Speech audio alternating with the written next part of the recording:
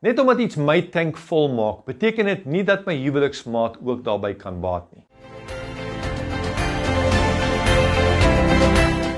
Vars manna vir die gesin, met Toby Verreine, aan jou gebring deur Crosspoint Life Consultants.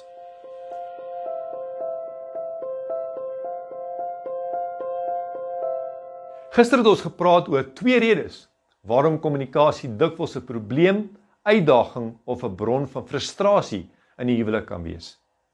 Die eerste was die verskil in hoe God 'n man en 'n vrou gemaak het. Die tweede was die agtergrond en manier van opvoeding wat miskien nie dieselfde is vir albei in die huwelik nie.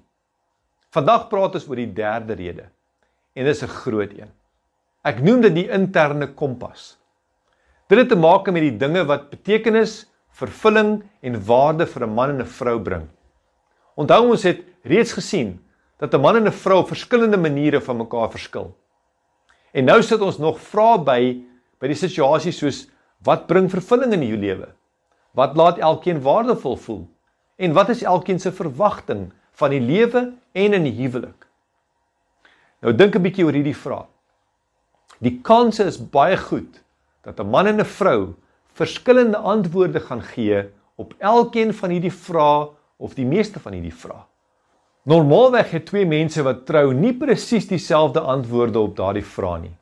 En dit maak die huwelik so interessant, maar kan dit ook moeilik maak. Kom ons kyk na een van hierdie vrae. Wat bring vervulling in die lewe? Vervulling in die lewe kan bewerkstellig word deur dinge soos sukses, prestasie en die vermoë om diep en intieme verhoudings in die lewe te hê. Normaalweg word die man en die vrou se vervullingstanks in die huwelik nie op dieselfde manier gevul nie. In die huwelik kan 'n vrou byvoorbeeld 'n groot behoefte aan 'n sterk en veilige verhouding hê. En dit by haar man soek, want dit maak haar lewe vol. Maar as die man nie sensitief genoeg is daarvoor nie, en nie tyd toelaat dat hulle verhouding kan groei en verdiep nie, kan dit 'n groot frustrasie in die huwelik vir die vrou veroorsaak. Hoekom? Omdat hy nie 'n goeie verhouding wil hê nie? Nee, eenvoudig omdat sy vervulling uit iets anders as diep verhouding kom.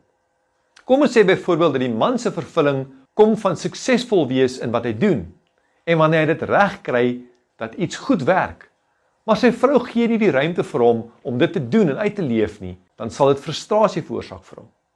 Hierdie rolle kan natuurlik in enige huwelik omgekeer word, en is nie noodwendig presies soos ek nou genoem het nie. Maar hier is die belangrike ding om te verstaan. Daar is groot potensiaal vir misverstand en frustrasie in kommunikasie as die behoefte aan vervulling nie verstaan word nie.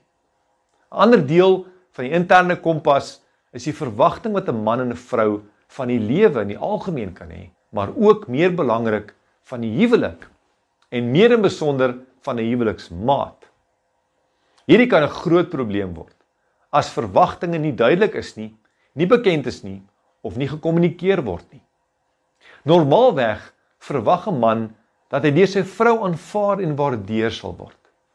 As 'n man voel dat sy vrou hom nie aanvaar nie, byvoorbeeld omdat sy hom gereeld en dikwels onbewuslik partykeer kritiseer, sal hulle huwelik nie vir hom 'n goeie ervaring wees nie.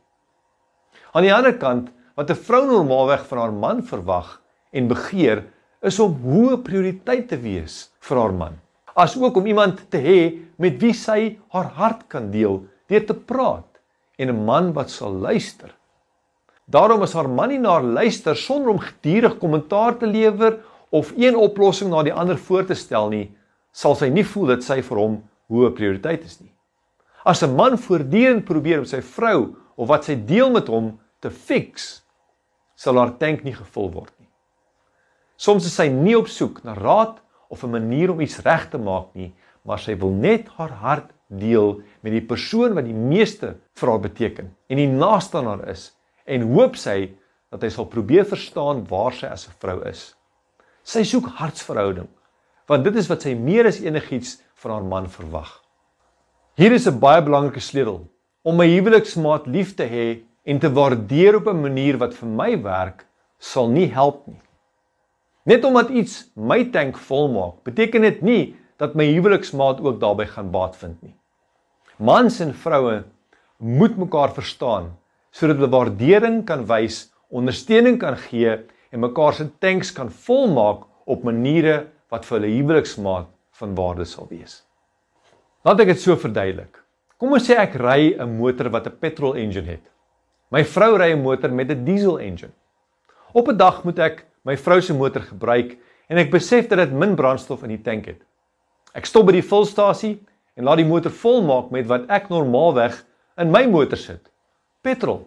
Die probleem is dat my vrou se motor nie werk met dieselfde brandstof as my motor nie. Dieselfde beginsel geld wanneer dit kom by waardering en vervulling in die huwelik. Huweliksmaats funksioneer nie dieselfde nie en hulle floreer nie op dieselfde brandstof in hakkies nie. En dit wat ek nou net gesê het, is een van die grootste redes waarom huwelikspare maklik met kommunikasie in 'n huwelik kan sukkel. Ons moet die verskil verstaan in mekaar, sodat ons effektief kan kommunikeer. Die goeie nuus is, dat ons nie 'n kenner op die gebied hoef te wees nie. Ons kan net by mekaar sit en 'n eenvoudige oop gesprek met mekaar hê om te ontdek wat my huweliksmaat beter laat funksioneer en wat vir hom of haar belangrik is in die lewe en in die huwelik. En dan werk ek daaraan. Die tyd het ons weer ingehaal.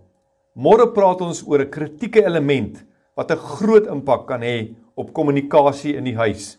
Maak seker jy skakel in. Vir meer inligting oor Crosspoint se dienste aan families en huwelike, besoek gerus ons webtuiste by www.crosspoint.org.za.